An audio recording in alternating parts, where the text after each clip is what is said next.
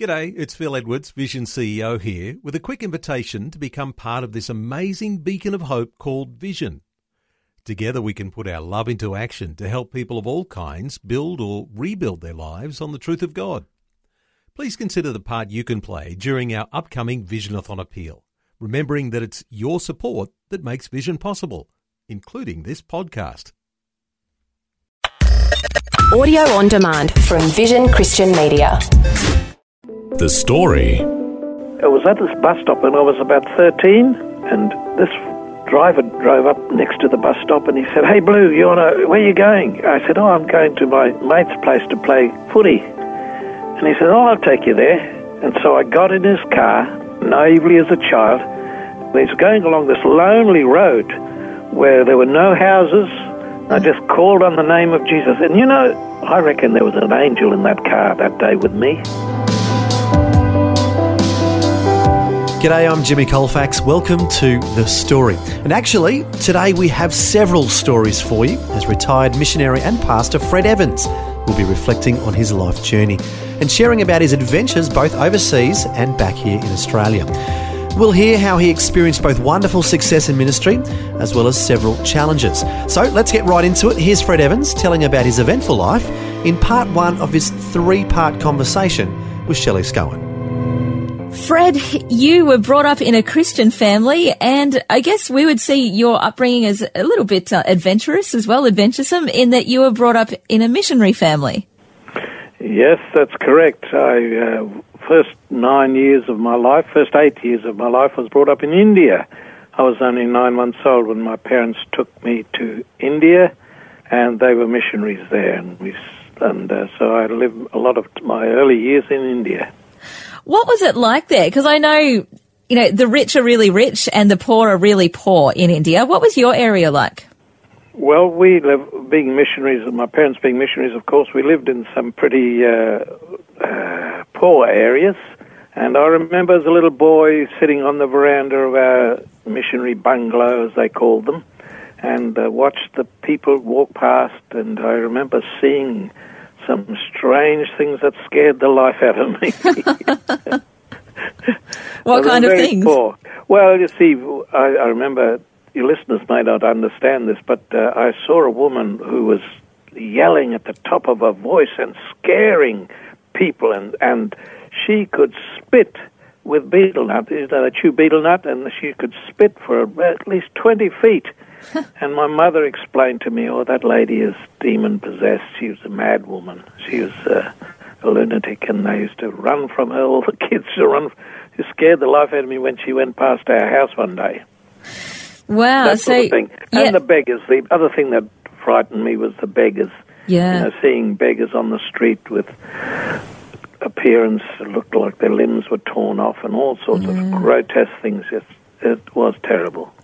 Although I guess in hindsight, some of that would have been preparing you for later ministry as well.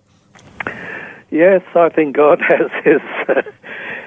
God is amazing, isn't he? He takes what we are made of and he uses it for his glory in different ways to bless other people and bring healing and so on.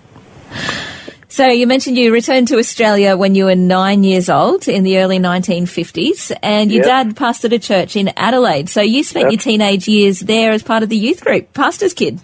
Yes, I was. So we had a group of about 12 in our youth group. It was a very small church, and my father was a pastor. And when I turned 18, I think he was 18, four of us decided to leave the youth group and go to train in Bible College here in Brisbane, of all places. Right. At New Farm at the Commonwealth Bible College.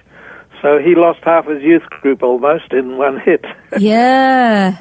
But out of that came a lot of other things too, which was amazing how God works through circumstances and people moving on. Have you kept up with those guys? Yes, we formed a quartet, a singing quartet. We used to sing a lot around the churches here in Youth for Christ days, early in the Youth for Christ days here in Brisbane. We used to sing together and minister and so on. One of them has passed on. Two of them has passed on, rather, and we have one that's left and myself. Right.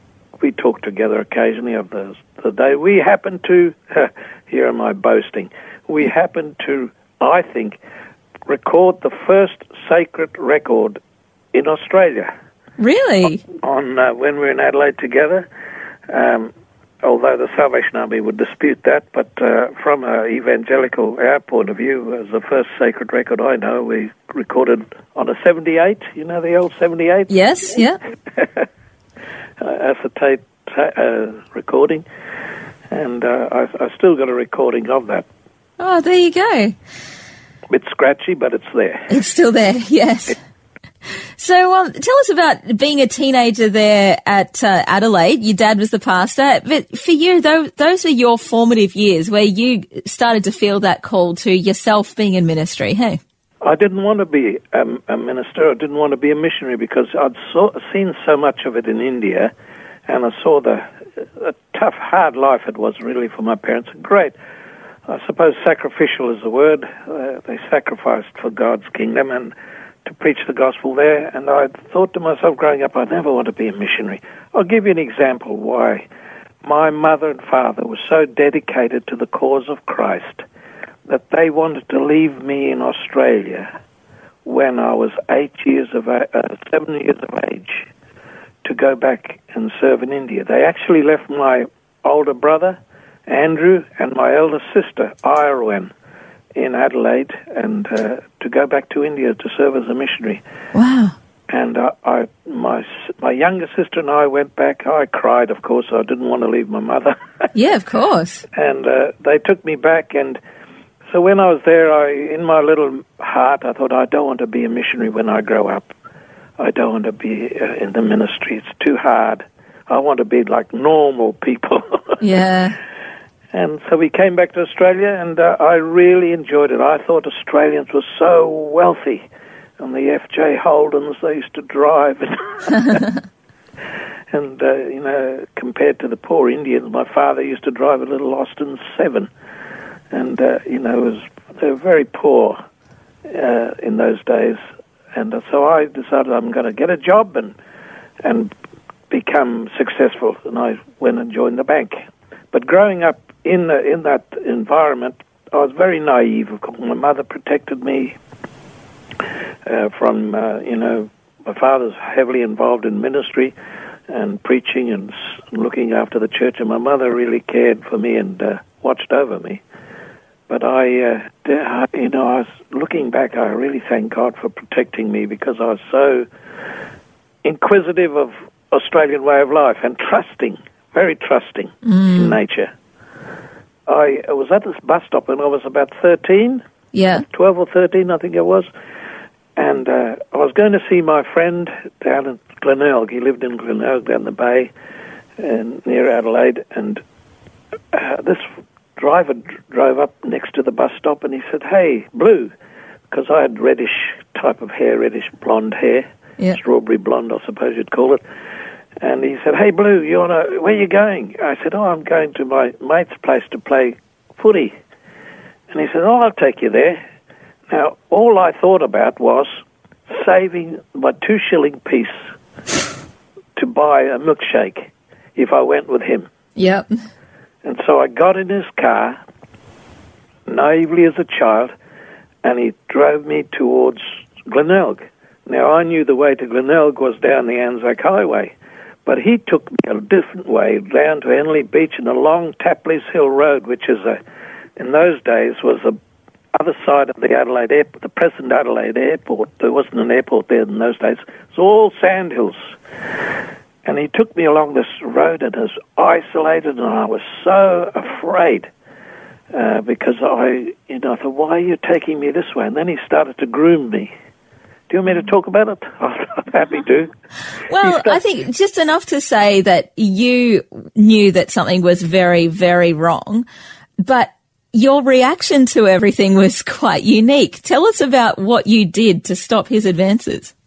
I had one hand on the door handle, and I remember the colour of the car and the door handle. It had corrugations on the door handle. And once he slows down, so I'm going to jump out and run for my life.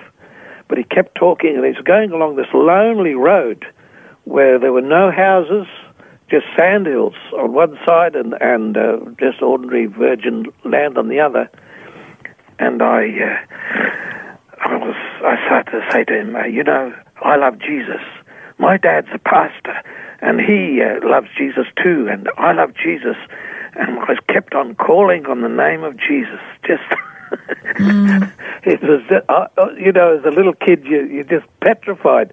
Yeah. And I just called on the name of Jesus. And, to this day, you may think this is strange, Shelley, but I reckon there was an angel in that car that day with me.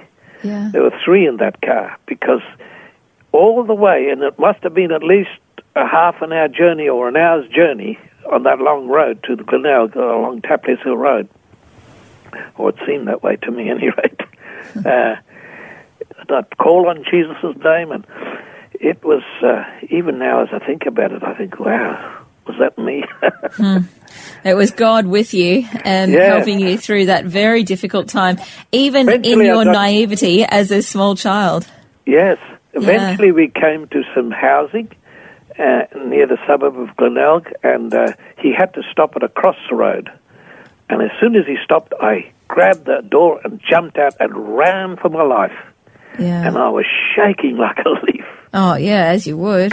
Can you believe it? I'm even shaking now, telling you the story. That's strange, isn't it? That's many decades on, and and this is the impact that abuse has on people. Just because you are a naive child doesn't make it any less real, and it has a real impact for the rest of your life. Yes, that's true. I'm amazed that I'm shaking now talking to you, but there you go. That's the trauma of it. That is amazing.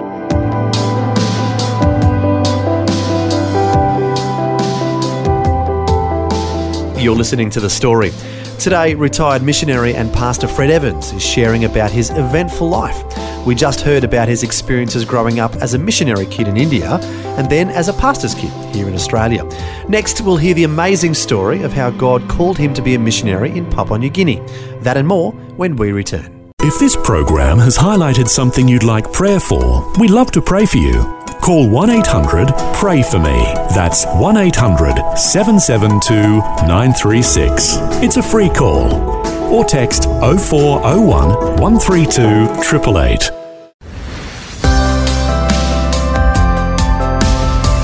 Hi, I'm Jimmy Colfax, and this is The Story. We're back with retired missionary and pastor Fred Evans, chatting with Shelley Scowen about his eventful life journey. Before the break, we heard about his time growing up as a missionary kid in India and then as a pastor's kid here in Australia. Now we'll hear what came next in his story. Actually, Fred, before we get on to your time in Bible college, the open air meetings that you were a part of there were a fairly big part of your formative years as well, weren't they? That's where you learned to preach. Yes, I guess that's be true, although I used to be embarrassed about the open-air meetings as a teenager. Yeah. My parents used to go out into the open-air meetings at the Adelaide markets, near the Adelaide markets, and hold an open-air meeting every Friday night, and there's just a group of maybe a dozen Christian people, and they preach and sing songs with a piano accordion, and because I was under my parents' control, I had to go along too, and I used to be embarrassed to hear my mother preaching away and hearing old drunks walking past and saying, "Ha, ha, ha, fancy being married to her, that rat bag." And I'm thinking, they're talking about my mother. Yeah, that's horrible. Yes, but, in those days, that's the only way they had to communicate with the unsaved on the streets of Adelaide, and just like the Salvation Army did with their bands, they used to go around having open-air meetings. Yeah. So I did quite a bit of that. And then when I went to Bible college, of course, we had to go to open-air meetings and learn to preach. And that's where we learned to preach, on the streets at Edward Street in Brisbane. There you go. And times were very different back then as well, where people were a bit more open to street preachers as well. Yes. Yeah. Yes. They would. They'd stand around and listen, and, we'd preach and have a little congregation listening to us. That's wonderful. So then you were off to Bible college and you decided that you wanted to go and do missions work. So you were off to Papua New Guinea with fear and trepidation. Yes, that's true. Although, as I mentioned earlier, I didn't want to be a missionary. I'll tell you this little story. My father wrote to me while I was in Bible school. because I was determined. If God didn't speak to me, all my friends in my class, they were saying, "Oh, God spoke to me and told me I'm going to do this and going to do that." Well, He never spoke to me, and I thought, "Well, what's the matter with me?" I wasn't spiritual enough. Anyhow, I said to the Lord one night, I said, "Lord, I just not prepared to go into the ministry unless you call me. Definitely call me." And just that week, my father had written a letter. And in the letter, he said, "Freddie, I have been observing you in your studies at Bible College, at the Commonwealth Bible College, and I feel in my heart that you ought to be a missionary. You ought to come to New Guinea and be a missionary there." And I immediately screwed up the letter. I was incensed in a strange sort of way as a rebellious teenager. I was about 19, 20. And I screwed up the letter and I threw it in the bin. And then as I was going to sleep that night, I cried out to God. I said, "Please speak to me. What do you want me to do with my life?" And which was my habit, just before lights out, 10 o'clock at night, I opened my Bible and read the scriptures at random. And the lights went out, so I had to get my torch. And I beamed my torch on the scripture. And the scripture opened to Proverbs chapter 1 and verse 8. And it said, "My son, hear the instruction of thy father." Oh. And I burst into tears. It was as if, people may not understand this, but it was as if the angel of the Lord was standing next to my dormitory bed in that Commonwealth Bible College dormitory and tapped me on the shoulder. He says, "I'm calling you. Listen to what your dad's saying." And I picked up that crumpled letter out of the waste bin next to my bed, and I opened it and I read the letter again. The next morning I went up to the principal of the Bible College, Pastor James Wallace, and I said, "Pastor Wallace, I believe God has called me to be a missionary." He said to me, "I knew you would be." I said, "Well, why didn't you tell me?" He said, "I want you to find out for yourself." Of course. And it's important. That's how I came to accept the call to go to the mission field. Wow. That's a great story. And it is so important, especially when you're stepping out in faith like that. You needed to raise your $30 a week support, which is a massive faith step in itself. Yes. And of course, going to PNG is a pretty big faith step too. Your father was already there and ministering, and so you worked under his leadership? Yes, he was the field leader. Yeah. And so I had the advantage of him understanding me and knowing me, and he sent me out to an area of a mountainous area, and he pointed it out near the back of, near Marprik, where we lived in the East Sepik district. And he said, "Freddie, see those mountains there? There are 10 villages in those mountains. I want you to go and evangelize them and establish 10 churches." And this was my first term.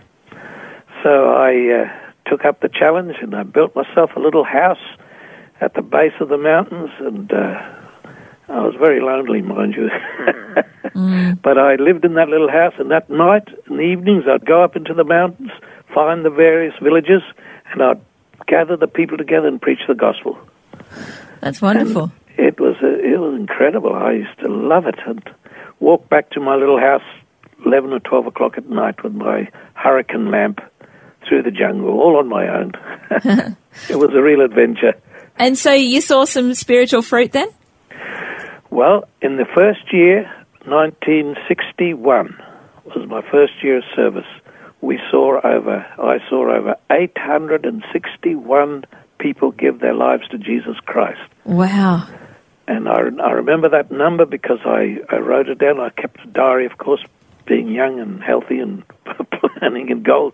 So I kept a diary, and I wrote the numbers down, and whole villages came to Christ. It was quite unique because the chief of the village would come and get converted, you see, put it simply, and get converted, and he would instruct the rest of the village. Now, I've come to Christ, I want you all to follow this way. That's one thing that I worried about, because I thought, they're just following their leader, they're not really coming to Christ. But as I persevered every week to visit them and preach the gospel, I could see the life-changing power of the gospel in their lives. And about 2 years ago, I went back to that first village. Yes. And they welcomed me. They gave me a huge welcome. Wow. And they said, Pastor Freddie, Emmy come back, na Emmy come back long place belong Emmy out him talk belong good news. Which is Pastor Fred, they used to call me Pastor Freddie. And my wife was Mrs. Freddie, by the way. And they invited me back, and they said, this is where you first came, and the people that I led to the Lord had passed on, of course, and they'd buried them right next to the church, which I built. Wow. Wow. Another interesting element of your heritage there too is that you kind of got forced into teaching primary school there, particularly grade 1 classes, which you weren't particularly fond of. You wanted to be out preaching to the heathen. But you ended up establishing a school which is now still going strong. Yes. I was dead against schools, hey. I just wanted to preach the gospel. But the mission, the Assembly of God mission, had a policy to establish schools, and so I went into this area. There were no schools there. The people, of course, were coming to me and saying, can you get a school? We want a school. We want a school. We want a school. So I started a literacy school to teach people to read Pidgin English. And out of that, they kept the pressure on me to get a school, a proper school they wanted. And I applied, I did some research and found out how many children had been born in the previous year, and did a census, a homegrown census, mind you. And I worked out figures and numbers, and I presented it to the government. I said, look, it is projected that in the next few years so many children will be in these villages and they need an education. And the government agreed. And they gave me a start, and so I built a school. Today it is a fully fledged school under the auspices of the Evangelical Alliance, an Assembly of God school under the auspices of the Alliance, and the government paid for it all. That's great. And I'm the founder. You've got such a massive story. I think we should do it justice. Can we ask you back for tomorrow and explore more of your story and how God has just been faithful to you every step of the way? I'd be happy to do so, Shelley. That was part 1 of Shelley Scowen's 3-part conversation with retired missionary and pastor Fred Evans, reflecting on his life journey. And as we find out next time, there is so much more to his story. We just heard how he started off as a missionary in PNG and had some wonderful success back in the 1960s. Next time, we'll hear how God used his loneliness on the mission field to help him learn a valuable lesson. Before we end today, I think it's a good verse in the Bible that sums up this first part of Fred's life. It can be found in the book of Isaiah, where Isaiah says, "Then I heard the voice of the Lord saying, 'Whom shall I send? And who will go for us? And I said, Here I am, Lord, send me.'" And that's basically what Fred did when he decided to be faithful to the Lord, calling him to be a missionary. Well, once again, we invite you to join us next time for part 2 of our conversation with Fred Evans. Until then, I'm Jimmy Colfax, encouraging you to share your story with someone today. Next time on The Story. It was a tragic year for us. 1975, my wife was pregnant with John Paul, and my eldest son, Ted, was about 8 years of age or 9, and he had an accident at school when one of the other school children in the international school at Marprick. But by the time we got him into hospital, my wife was with him. The stress of all that, she started to hemorrhage, and she was in hospital too. Retired missionary and pastor Fred Evans will join us once again to reflect on his overseas adventures and ministry challenges. He'll share the unexpected way God helped him find a wife after suffering from loneliness on the mission field. That and more next time. The Story. Just another way Vision is connecting faith to life.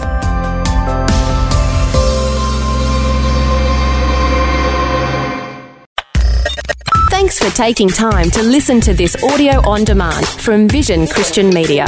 To find out more about us, go to vision.org.au.